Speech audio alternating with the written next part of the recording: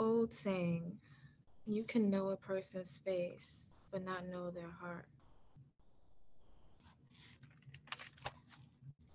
At youth, we show curiosity in many, if not all, and still seeing beyond the surface when we seen things on surface levels.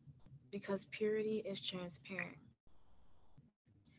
easily made opaque like hot breath on a glass or years of dirt on a surface you never ever seen clean, like our parents' untransparency.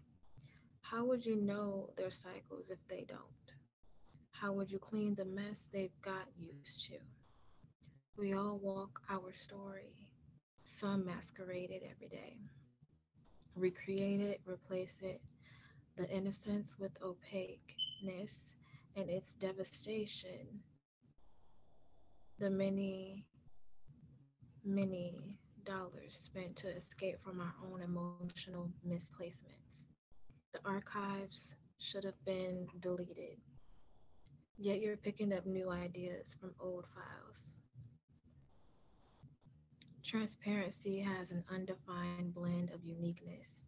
Over time, you found the purity isn't so much like blending in when you think more transparently. It's like you're giving those access to slandering your truth, your true self. So if you're opaque, like everyone else, you can no longer be ruined by the perceptions of anyone else. But look at what you've done to yourself.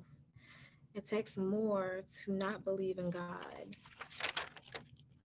than it does to just accept yourself, God.